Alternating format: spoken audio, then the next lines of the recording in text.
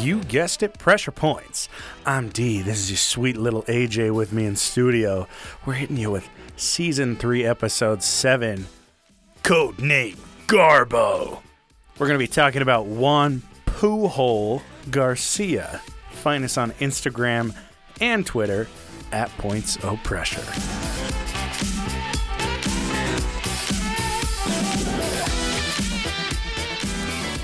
I 100% thought you were going to forget what his name was. Yeah, no, I'm impressed with myself that I didn't manage to fuck that up on the first take. Yeah, definitely. Me too. Good for us. Yeah, we're professionals.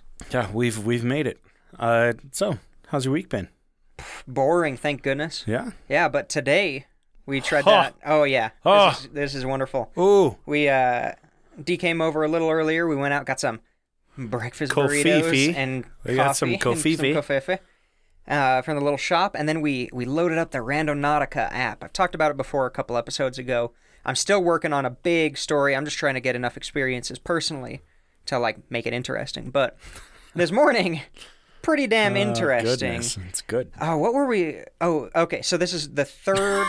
The way the app works is you are supposed to think of something, a concept, a place, a thing, whatever you want, and then you click a couple buttons on there, and it uses a random number generator in Australia to put a bunch of dots down within a certain distance around you that you can set up.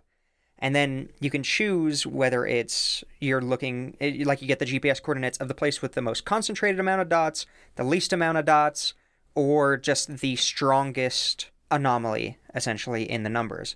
Really interesting concept, with the idea that our thoughts control quantum particles or have some influence over them, which D did not believe at all until today.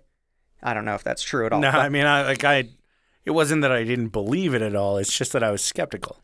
Yeah. As I am with most like things. A bitch. Okay, yeah, that too. So the first two were kind of like, we can kind of see a connection. Not really. Not really. If I'm being honest, there was nothing that It's a had to do with stretch. aliens at the elementary school that we went to. I mean, there was that lady in the lady van. with the fucking walkie-talkie. Yeah, there's a lady So, in a van driving behind us. It's Sunday, so we pull up in front of this elementary school that it had marked. Which neither of us are allowed within 500 feet of. Yeah, so we were already You're breaking welcome. the law. Look, I didn't mean to blow that kid, okay? It was an accident. So we... I almost spit out my coffee. So we pull up in front of this elementary school, and we looked creepy as fuck. We're just rolling slowly, and I was like, look into the window, see if you see any little alien figures or some shit. I mean, there was a Cat in the Hat sticker. I think that counts. I don't think that counts.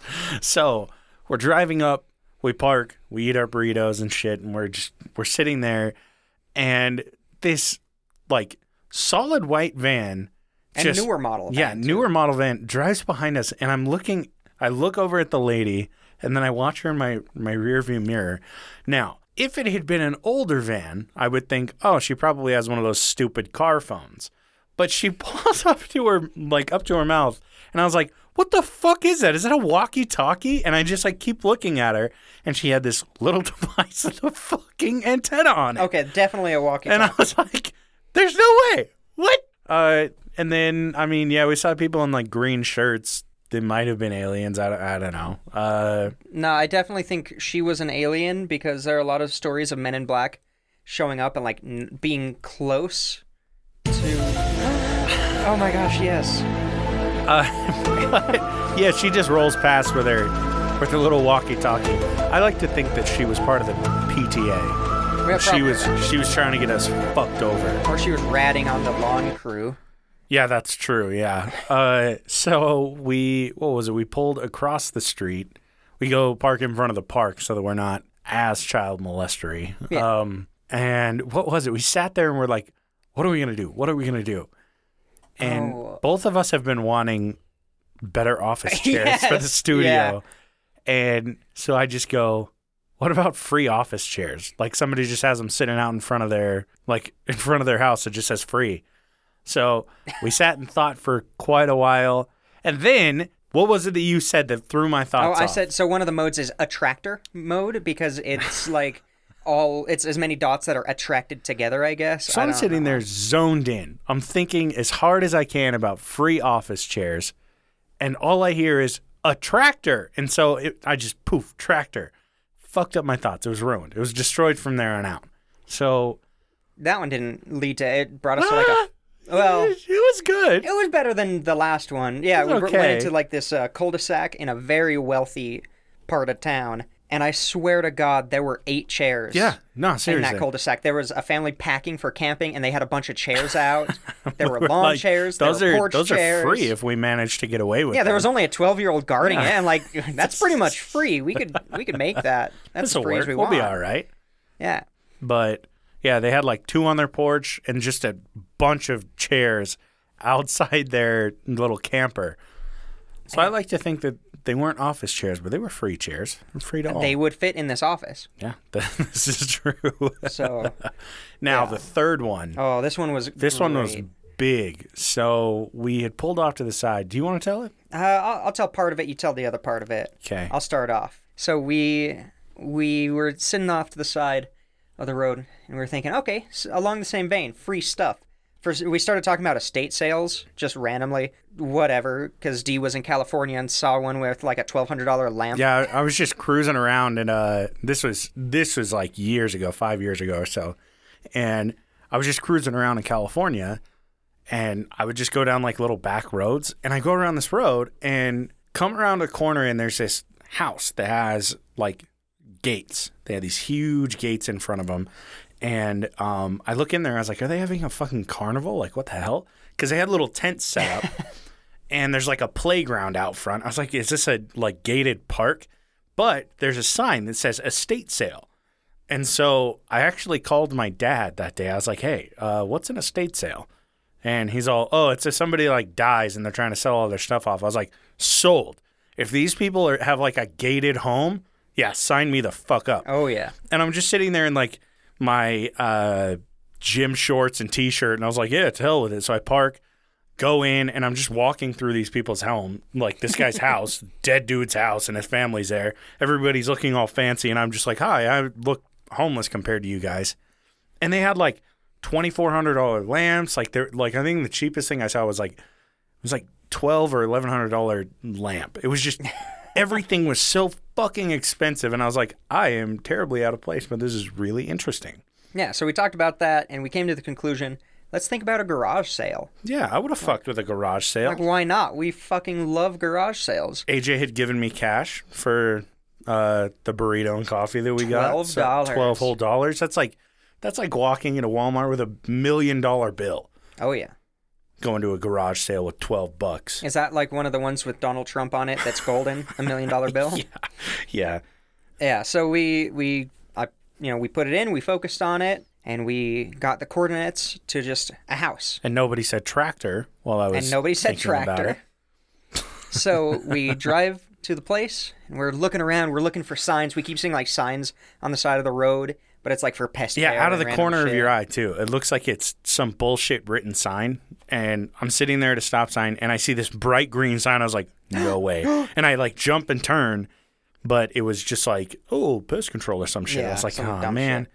So we're driving, and we get close to the house. We're just looking everywhere. And, D, what do we find? So, I shit you not, both of us are like, no fucking way. Yeah, we lost our shit. Yeah. So, in front of one of the houses, and you can call this coincidence, you can call it whatever you want. Oh, no, not in front of one of the houses. In front of the house of which we had the coordinates. Yeah, that's what I was going to get to, is not so much coincidence, but the house that it had marked had a table with tomatoes and a couple zucchini on it, and it said free. And it's just chilling out front. And that was the house that it marked. We're like, are you fucking kidding me? So we flip around, we stop, AJ took a picture of it, and we took a couple of the like really old shitty tomatoes off of that table. They're going to taste delicious. Enjoy them, have at it. Oh, yeah. They're all yours. And then we left them out in my car for like 4 hours. Yeah, they're fine. They're grilled. Nothing like Broiled. August car tomatoes. Yeah, so obviously it's not a garage sale, but free shit in the front of somebody's house when we were not only talking about getting free shit from somebody's house, but also thinking about the garage sale. Which is also free shit in front of somebody's house if you're brave sneaky enough. I don't know. It was just crazy. We just lost our shit. It was exciting. It was very exciting. And it's not that like I'm like, oh yeah, this works 100% of the time. But No. it certainly surprised me. I wasn't expecting free tomatoes. Like, the thing is, everywhere else that we were driving, there were no tables out. There were like no garage sales. Nobody had anything sitting in front of their house. It was like, oh, free, except for that one. And it was where we were directed to go. So, and I mean, it's not like we're typing free, like garage sale into the app. You just think about it. Yeah. You don't write anything down. You aren't, well, I guess we would say it out loud. So I guess if the FBI was listening in, they could like, oh, who has free tomatoes? But yeah, it was weird. It was really weird. It was cool. It was really cool. So we're going to do that again at some point because that was a good way to burn an hour. Yeah, really though. I didn't mind it. Yeah. Oh, how's your week been? I haven't done anything. It's been really nice. Perfect. Well, I don't have a transition into the main body. So into not Garbo. doing anything. Codename Garbo. I wrote this morning. That's how much stuff I didn't do this week. God. But it turned out really good. It was nice. Ooh, it's already heating up in this studio. And Extra I want to spicy. Oh, yeah. Podcast boy sweat water for sale coming soon. Oh, God. Okay, so we're going to talk about... Smells like Alex Jones in this fucking... Smells like Alex Jones in the studio. You're not supposed to tell them who I am. AJ, Alex Jones. Yeah, that's right. Oh. Crooked Hillary. I wish I could do the voice. Say something along the lines of lizards. Yeah, or please the chemicals in the water turning the frogs gay. Don't ever sound like Alex Jones. I'll do or my I'm best. Out. Oh, we won't get into that. Okay, all right. Yeah, codename Garbo. So this is a story about Juan Garcia. Excuse me. Can you say his full name, please? Juan Pujol Garcia. It's not Pujol. I don't know. I don't speak Spanish. J is a sound in Spanish, so it's Pujol. Pujol. Pujol. Pujol. Pujol. Okay, now that we're done making fun of this guy's name, I know. This international. Now let's talk about how cool he was. International unrecognized hero. And this dude was born in Barcelona on Valentine's Day, 1912. That's so cute. Yeah, it's adorable. Unfortunately, he was like 4 when World War I came out, and then the whole Spanish, when it came out on Blu-ray. Yeah, and then the Spanish influenza and stuff. So he was sent to a Catholic school, a Catholic boarding school, at the age of 7. But his family, he came from a pretty wealthy family. His father owned a dye shop. Well, that's why he went to a boarding school, because his parents hated him. Well, his father would go down and visit him every weekend because he wasn't allowed to leave the school unless there was a visitor there. So he would have been stuck. But he eventually got transferred to another school at the age of 13 because his dad wasn't very religious. His mother was. His father was pretty liberal, and he eventually sent him to a new boarding school at the age of 13 that was run by his father's card-playing buddy. I'm pretty sure he won him in a bet. Yeah, I was going to say, his dad lost him in a game of cards. I'm pretty sure that's what happened. He's like, listen, if you actually have a full house, I'll give you my fucking son. Like, he'll go to your dumbass school, and the guy's like, full house, bitch. So they... And Juan's just sitting there crying. He's like, I don't want to have to make new friends at a boarding school. I already have friends at this boarding school. More people are going to hate me. He stayed in that school for 3 years until he was 16 when he got in an argument with a teacher and said, fuck you, fuck this school, and left and went to become an apprentice at a hardware shop. He continued his education through animal husbandry. I just lost my spot immediately. Animal husbandry. He basically loved chickens. I really need to stop playing so much Civ 5 because I hear animal husbandry and I'm like, oh, okay, yeah, that's necessary. Yes, definitely, for the advancement of civilization. Definitely one of the important ones to follow through with. Yeah, definitely. And during this time, because his family was a little wealthy, he managed multiple businesses, including like a movie theater, a cinema, and he was pretty well off. In 1931, he completed his 6-month compulsory military service. In Spain during this time period, you had to join the military for 6 months, where he discovered that he was unsuited for a military career. Basically said, fuck this shit. He found out he's not good at taking orders. Yes, exactly. And enjoys spending time with women and not getting shot at. That's crazy. What a fucking weirdo. What a goof. A goofball. What a goddamn goofball. He was managing a poultry farm in 1936 when the Spanish Civil War broke out. So in a super, super basic way, the Spanish Civil War was broken down into two sides. The Republicans, who were the communists. Beautiful, thank you. You can, now cut put your erection away. All right, thank you. That's the sound of the erection going back down. And so as the Republicans... that was your dick deflating. Yes. Okay, all right. Versus the nationalists, which were the fascists, which we don't have an audio... No, that's not... No, the fascists! The fascists. All right, so... Yeah, super basic way, communists versus fascists. His sister's fiancé and his mother were both pretty much immediately arrested by the Republican forces, but they were later released. They were part of a trade deal where they were like, POWs for these two random bitches. He was then called for military service by the Republicans, but he didn't like the idea of joining the military because they immediately arrested his family members when they took power. Weird. Odd. I wonder why. He hid at his girlfriend's house for a couple of weeks until that house was raided and he was imprisoned. This dude has some very lucky breaks in his life. He was only incarcerated for a week before a resistance group freed him and hid him until he could get false documents that would show that his age, that he was too old to be conscripted. This man loves chickens. I know I already said that, but I wrote it specifically in my notes at this point. This is a sweet little segue into the next episode. Definitely. It's going to be good. I'm looking forward to it. It's our most positive episode yet. It's a positive episode. That's the most positive episode.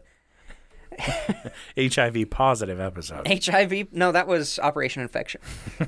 So he went on, now that he was technically too old to join the military, he started to manage a new poultry farm, of course.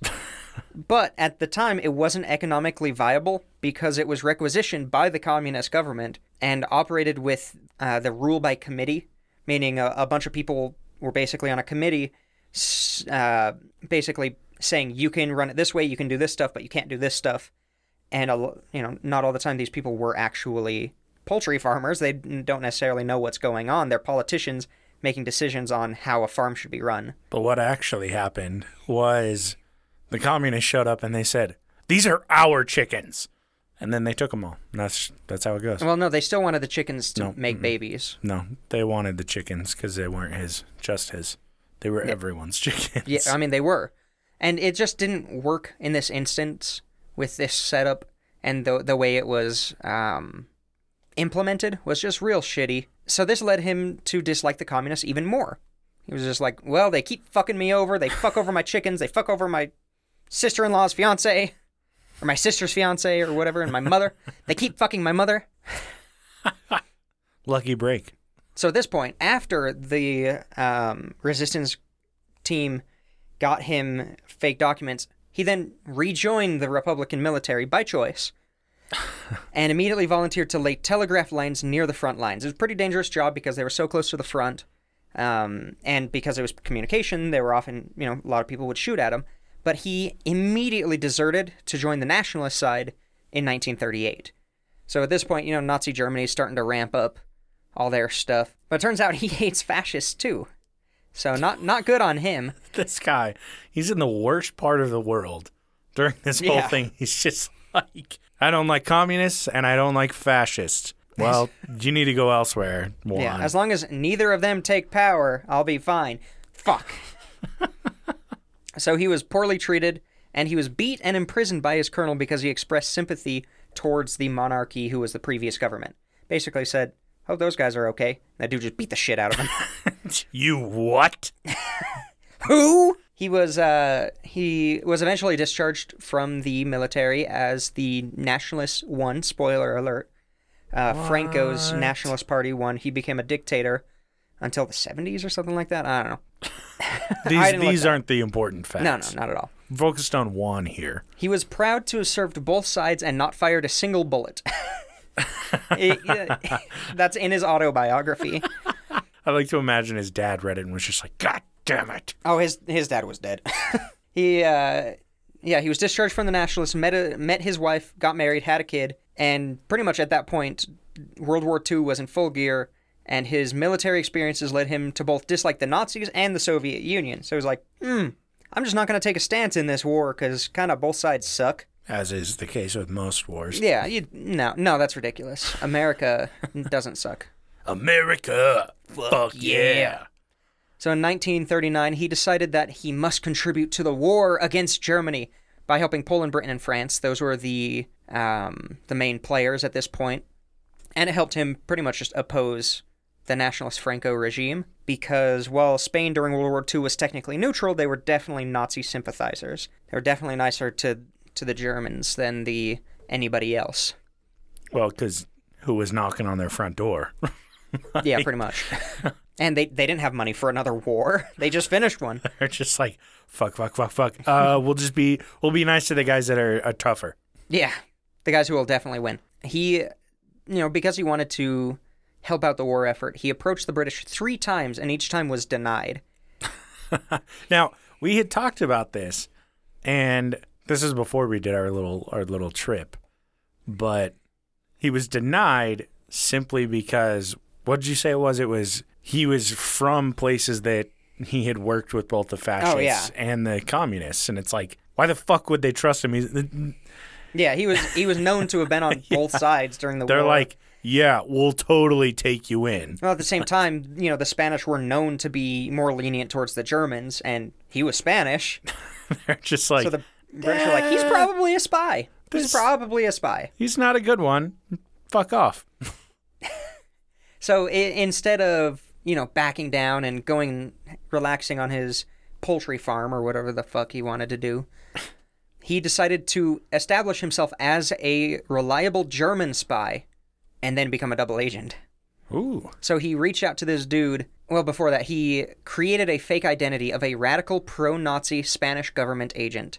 Basically, he got the paperwork to show that he was a diplomat, a Spanish diplomat, with a job in London. He convinced the person in charge of getting him his passport that he was a government agent, and he got a diplomatic passport, which is badass. Yeah, that's like sick. That's some power right there. And he reached out to the Abwehr, which is the German spy group, I guess would be the best way to put it. All the German Kremlin. Spies. The Kremlin, but German. And he... Oh, yeah, my bad. I thought you were joking. Ah, shit. No, my bad. That was my mistake. I need to listen to you a little bit more when you talk about World War II and Russia. So he contacted an agent his codename was Federico, who said, yeah, we'll take you as a spy, government diplomat guy. He gave him a crash course on espionage and gave him invisible ink, a code book, and $600 for expenses. Which is equivalent to $14,000. No, it's not. I'm just going to keep fucking up all your facts. That's fine. They're going to remember yours, not mine. Yeah, I know. They're like, oh, yeah, that was a funny fact. No, it's not true. No, not at all. D said it. None of Anything D says when I'm doing all of my episodes are fiction. Works of fiction written by me. No, you don't know how to write. That's unfortunate. Works of fiction that I copy and paste. There you go. That's more accurate. He was assigned the mission to move to Britain and establish a network of spies because of his political power. Instead, he moved to Lisbon, Portugal. So, a little far away from it. Only slightly. But he brought an English tourist guide. He got a bunch of reference books from his local library and subscribed to a bunch of British magazines. And then he just stayed up to date on the newsreels that came in from England. And he used these to create completely false reports that seemed to be credible and looked like they came from London itself. Much like what I've been doing this whole episode. Yes, making it up on the spot. Yeah. Sponsored by your local library. He actually stayed in a really nice hotel, but he would report to the Germans that he was traveling around the English countryside, contacting people, and this son of a bitch would submit travel expenses based on a railway guide that he picked up, and the Nazis would reimburse him. That's delightful. So he'd be like, yeah, I took a train, across the country. It cost me a couple of bucks. Send it to me, and they just send him money. He's like, yeah, I'm staying at the Hilton, but really he's in a fucking Motel 6, and he's just pocketing the extra cash. Yeah, he never traveled. He never actually traveled, which is great.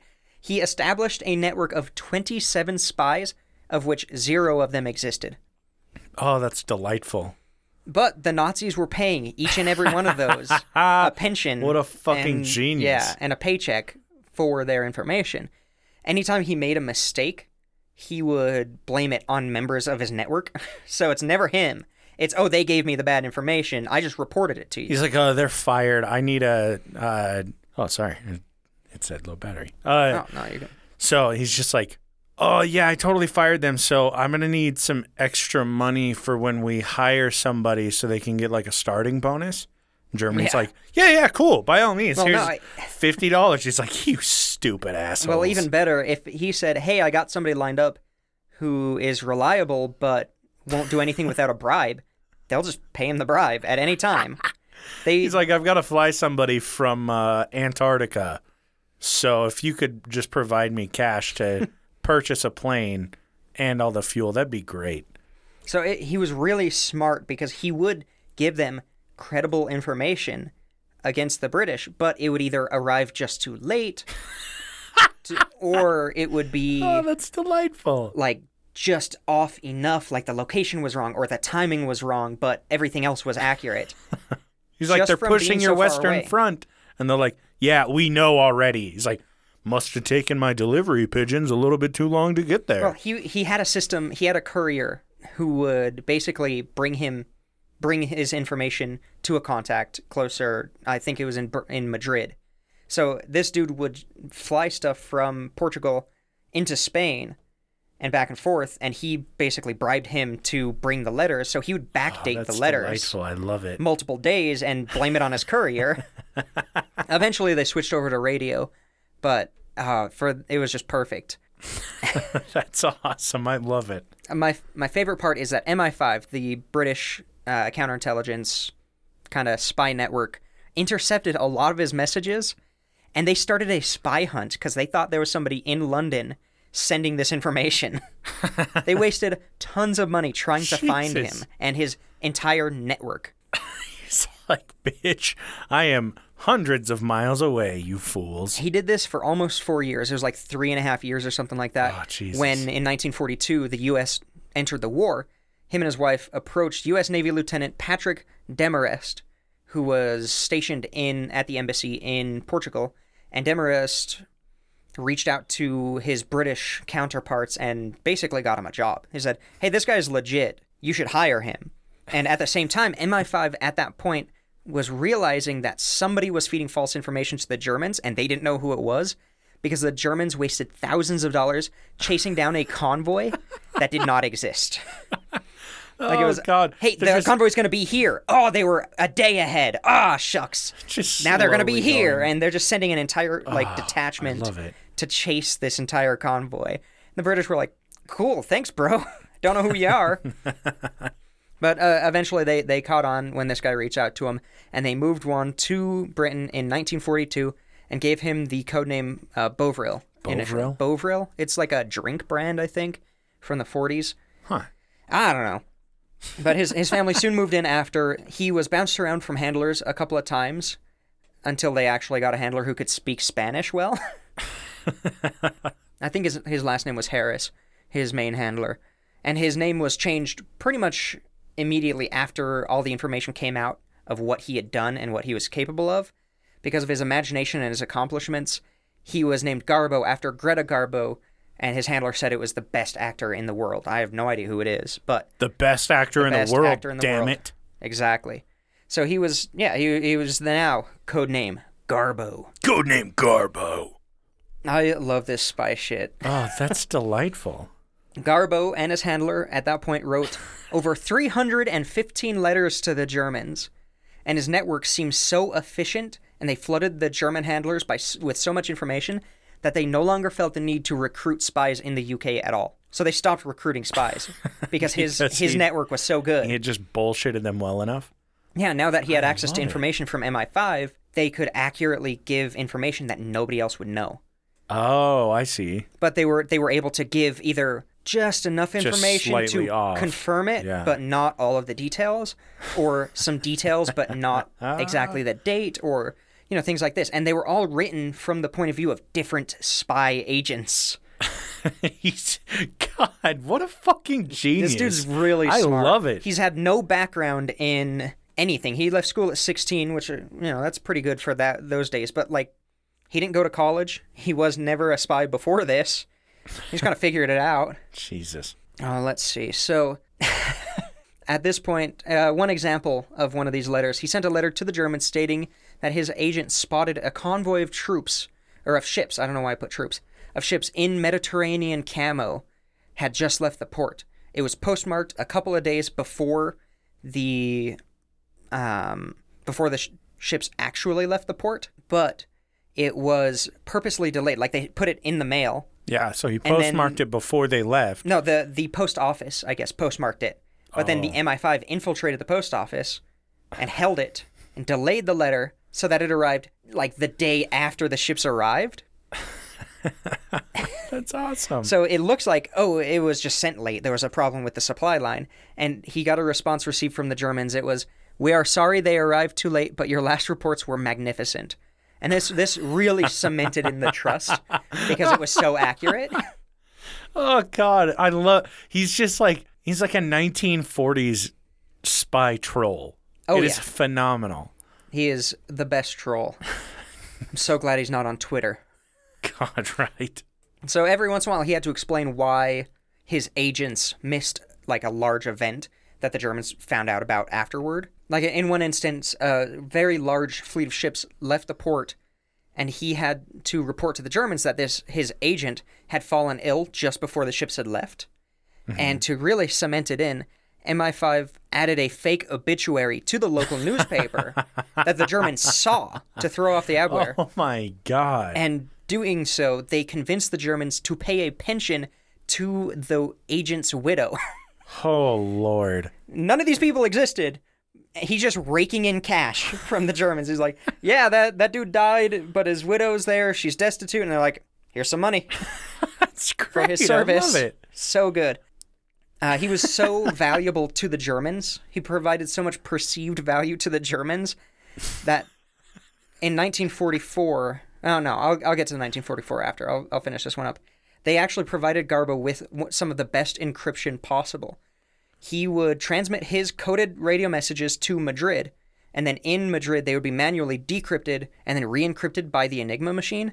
So MI5 now had the original message and then the Enigma coded... the encrypted. The encrypted message, which led to them being able to break the Enigma code because they had the before and they had the after. So they were able to break down certain parts of it. Yeah. Not the whole thing that What happened movie later. was that? What? Yeah. Oh, fuck! It's The Imitation Game? Yeah, that was it. Yeah. It's a good With one. Benedict Check it out. Cumberbatch. Yeah, Benedict Cumberbatch. Yeah. Yeah, so it was... They were able to break a lot of the codes because they literally provided him with a code book. Which was just And the Germans, fantastic. as soon as they figure out, the Germans are like, "Oh my God, how did they crack our code?" And Garbo's just counting his fucking His dollars. all of his dollar bills. He's like, "Thanks, you dipshits. Keep sending it letters, fuckers." Yeah. It was the best. At this point, they switched over to radio communication for the most part. But in 1944, the Germans approached Garbo and said, "Hey, something big's gonna go down. We know, but we need more information on where. Send out your network. Get us all the information you can get." Put all your men to work. Exactly. Every man on it. So they were right, because at that point, Operation Overlord was in the midst of being planned. That's the operation that led up to the D-Day landings. So they knew something was coming, and this Garbo played such an important role in Operation Fortitude, which was the operation to convince the Nazis that Operation Overlord was going to happen a couple hundred miles north of Normandy. Oh, man. So he had this whole plan set up. He sent over 500 messages in just a couple of months to the Germans and misled them into thinking that it would happen at a place called the Strait of Dover, which is very far off. He convinced them so well that they started to move troops up to this area, and they were completely broadsided by the Normandy invasion. It was still a really tough invasion, but it was nothing like the slaughter that it would have been if this dude hadn't have been involved. They attempted to send a message at 3 a.m. on D-Day, basically just to keep his reputation in check, to say, hey, they're coming now in this place, and still a little bit off, but to basically cement him in as, I got this information just now. They misled all of us. My network got shut down. But the Nazis missed the check-in to get the message. They didn't get the message. They didn't show up until 8 a.m. And at that point, the invasions were already happening. So this allowed him to actually talk mad shit on the Nazis for saying, I had the information and you guys weren't here. And you guys were 5 hours late. That's on you. And he said, if it weren't for my principles, I would quit. Like, this is disgusting that you guys would do this. And even that, from my principles. At that point, he went from most trusted in the Abwehr to one of the most trusted directly from Hitler. Oh my God, no way. So get this shit. Where was I? Right here. Okay. 3 days after D-Day, he sent a message that was sent immediately to Hitler himself. He provided evidence that 11 divisions, which is 150,000 men, led by General Patton, were southeast of Britain still. This was backed up by the use of, I'm sure you've seen the pictures of it, fake tanks, like inflatable tanks, fake airplanes, fake radio chatter, fake bases, fake airplane strips. They set up this they faked an army of 150,000 people in Great Britain to convince Hitler that D-Day was a diversion and they're really going to land somewhere else. Oh my God. How did they fake it? With inflatable tanks from the air. It looked like a real army sitting there. Oh, yeah. From the airplane pictures, from what they had seen, and from the radio chatter. They would have vans with radios in them, just driving around these areas, faking base communications. Base chatter and shit. Yeah. Huh. Jesus. Now that itself is an entire episode, that entire operation. Yeah, really, though. It's a fake army of 150,000 people. And it was pulled off, I think, with like 10,000 or something like that. Something crazy. I love it. I love the idea that there's inflatable tanks. It's probably a warehouse somewhere with a bunch of them in them.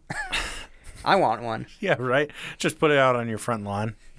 So he stated in his communication that this massive force didn't participate in the D-Day landings, so obviously that was just a diversion. The real attack is coming soon. Immediately after that, a message from his German handlers was sent to the same German high command, and it said, all reports received from Arabel, which was the German name for his network, all reports received from Arabel undertaking have been confirmed without exception and are described to be especially valuable. Huh. Because of that, Adolf Hitler went, all right, let's do this. He moved 2 armored divisions and 11 infantry divisions to a new location away from the defense in Normandy.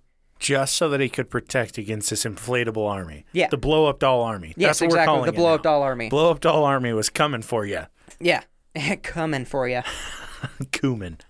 And in fact, it was believed so well that Rommel was denied from taking troops to help reinforce his lines. The lines in not his lines, the lines in Normandy. It was fantastic.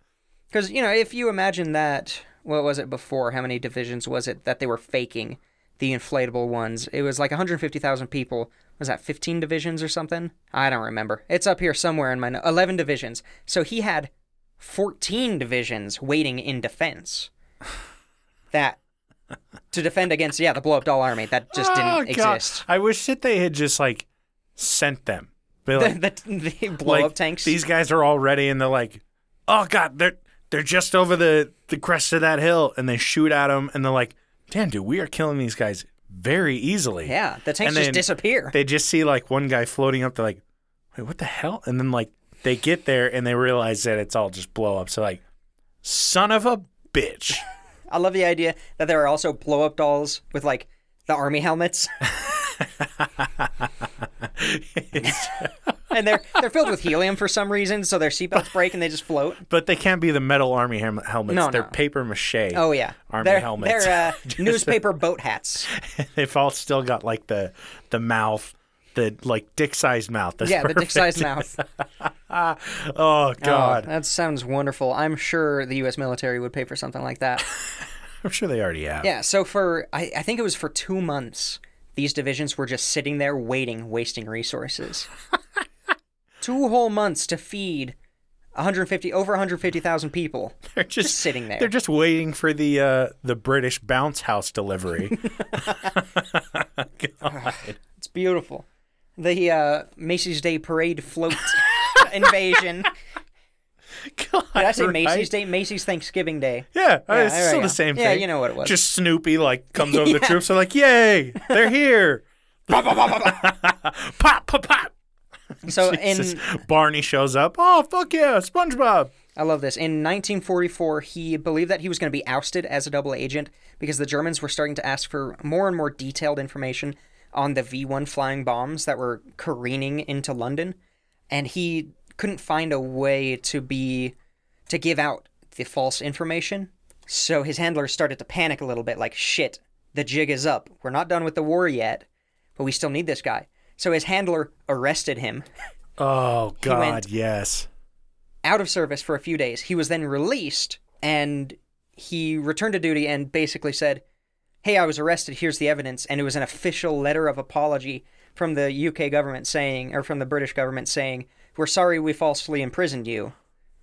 Our bad. And he basically sent a copy of that letter to the Germans, and the Germans were like, it's okay, you're good, we get it, get out of London. You don't have to work in London. And I'm sure the Germans are just sitting there and they're like, oh, these silly Britons, they didn't even realize it was one of our spies all along. Exactly. They're like, yes, he's the Britons good. are like, you stupid assholes are still waiting for our blow-ups. So now I'm gonna go into a little bit more, because right now, basically the end of the war. Nothing really big happened after that. The war would be over about a year later, and the whole time he was still writing letters and things like that.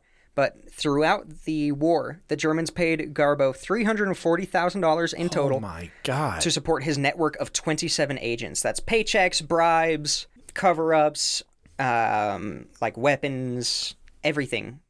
Holy And that was shit. just the cash, reimbursements for travel, because he would have 27 people traveling Yeah. everywhere to get this information.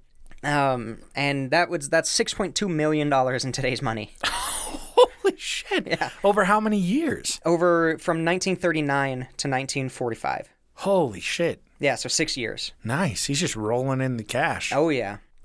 He Jeez, basically dude. stayed in our equivalent of a 5-star hotel the entire time. I wish that with his money, that at the end, he had held a Thanksgiving Day size parade with all of the blow-ups in Germany. Like, Oh, of course. War's over. They're all like, oh, yeah, like, damn, we lost. And he's like, you know what? To make everybody feel better, we're going to have a little parade. And then everybody's marching out there, and they've got these British troops that are just floating above them.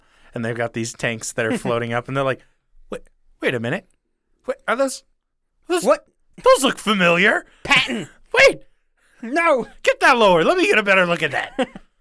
So he was awarded in 1944 in July. This is when July was the month where he sent the information saying there was going to be another invasion. Uh-huh. So in July 1944, after he'd sent that information, he was awarded the Iron Cross Second Class, which is usually reserved for in-combat German troops. But it required Adolf Hitler's personal authorization to give it to a non-civilian, or to a non-citizen. It was awarded Jesus. over the radio, and then just after the war, one of his handlers actually delivered the actual medal personally to him. And we'll go into a little bit that post-war stuff in a second, because 4 months later, he was awarded the Most Excellent Order of the British Empire, which from King George VI. I really hope that he put both on in the same display case. He was the only person that we know of to receive Awards from both sides. very distinguished awards from Ah, both sides. that's amazing. Extremely distinguished. And as far as we know now, the Nazis never found out. The Germans never found out, even post-war, that he was spying. Well, they That's know how now. good he was. You just fucked it, AJ. Oh, shit. It cut the feed. Yeah, they know. They know. Just after the war, Garbo was worried that the Nazis would find out who he was and what he had done, because some of their spy network was still established. The only Germans who knew him were that spy network, his handlers and things like that. So he was worried that they were going to figure out what happened. Well, yeah, it's tough because the 27 people working under him might have known who he was. Potentially. Yeah, That's a lot all of people. 27 of them would have definitely known who they were working for because they were all very real people. Yes, and they not him. knew him very intimately. So in a very, very personal level.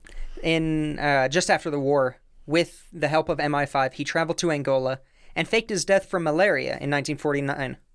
So he completely faked his death, dropped off the radar, and he moved to Venezuela and ran a bookstore and a gift shop. What a stud. So he didn't actually fall off the grid because we know where he ended up. Well, I'm going to get into how we know about it. Oh, okay. I'm not done, don't worry. So running a little long. I got some bad news for you, buddy. So he was pretty much unknown, except for by his handlers and the British government and one Navy dude. You said he ended up in Venezuela? Yep. Isn't that? No, it was, everybody thought that Hitler ended up in Argentina, Argentina, right? yeah, because there were a lot of Nazi sympathizers. I was like, oh, they tracked him down because Hitler was like I imagine the Spider-Man meme where they're both pointing at each other. Yes. Okay, my mistake. More misinformation from D. I'm going to start another podcast. D's misinformation. That I'd subscribe and then delete it. Yeah. Sponsored by Fox News. Oh, so in 1971, so, a little bit later, what is that, 22 years later, something like that? It is 22 years.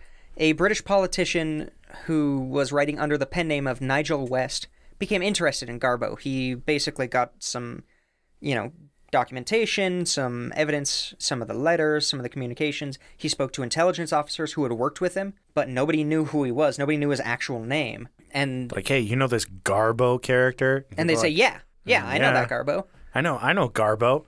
Well, what was his real name? Fuck if I know. Garbo. Yeah, he went by Garbo. Yeah, he interviewed a ton of intelligence workers, including some from both the Soviet Union and the Germans. Not many on the German side. Most of them were killed. The investigation went nowhere until he interviewed a Soviet spy who had actually penetrated MI5 during the war and who had met Garbo, but he couldn't remember his full name. He just said, his last name's Garcia. I think his name's like Joan or something. It was close. Oh, no. Investigation went nowhere until 1984 when an MI5 agent who worked in Spain during the war was able to give West his full name. So it was MI5 agent in Spain, which there weren't a ton of those. Somehow they were able to communicate. Nigel West hired an assistant to call every single J. Garcia in the Barcelona phone book, which is an extremely common name. Yeah, you don't say. And eventually, it took a couple of months, but they eventually were able to contact Garbo's nephew, and the nephew was able to contact Garbo himself, Juan, and set up a meeting. West and Garbo met in New Orleans in 1984. From this meeting, Garbo went to Buckingham Palace and was received by Prince Philip. He finished. Wait, Prince Philip is... No, sorry, my bad. No. Yeah, wrong person.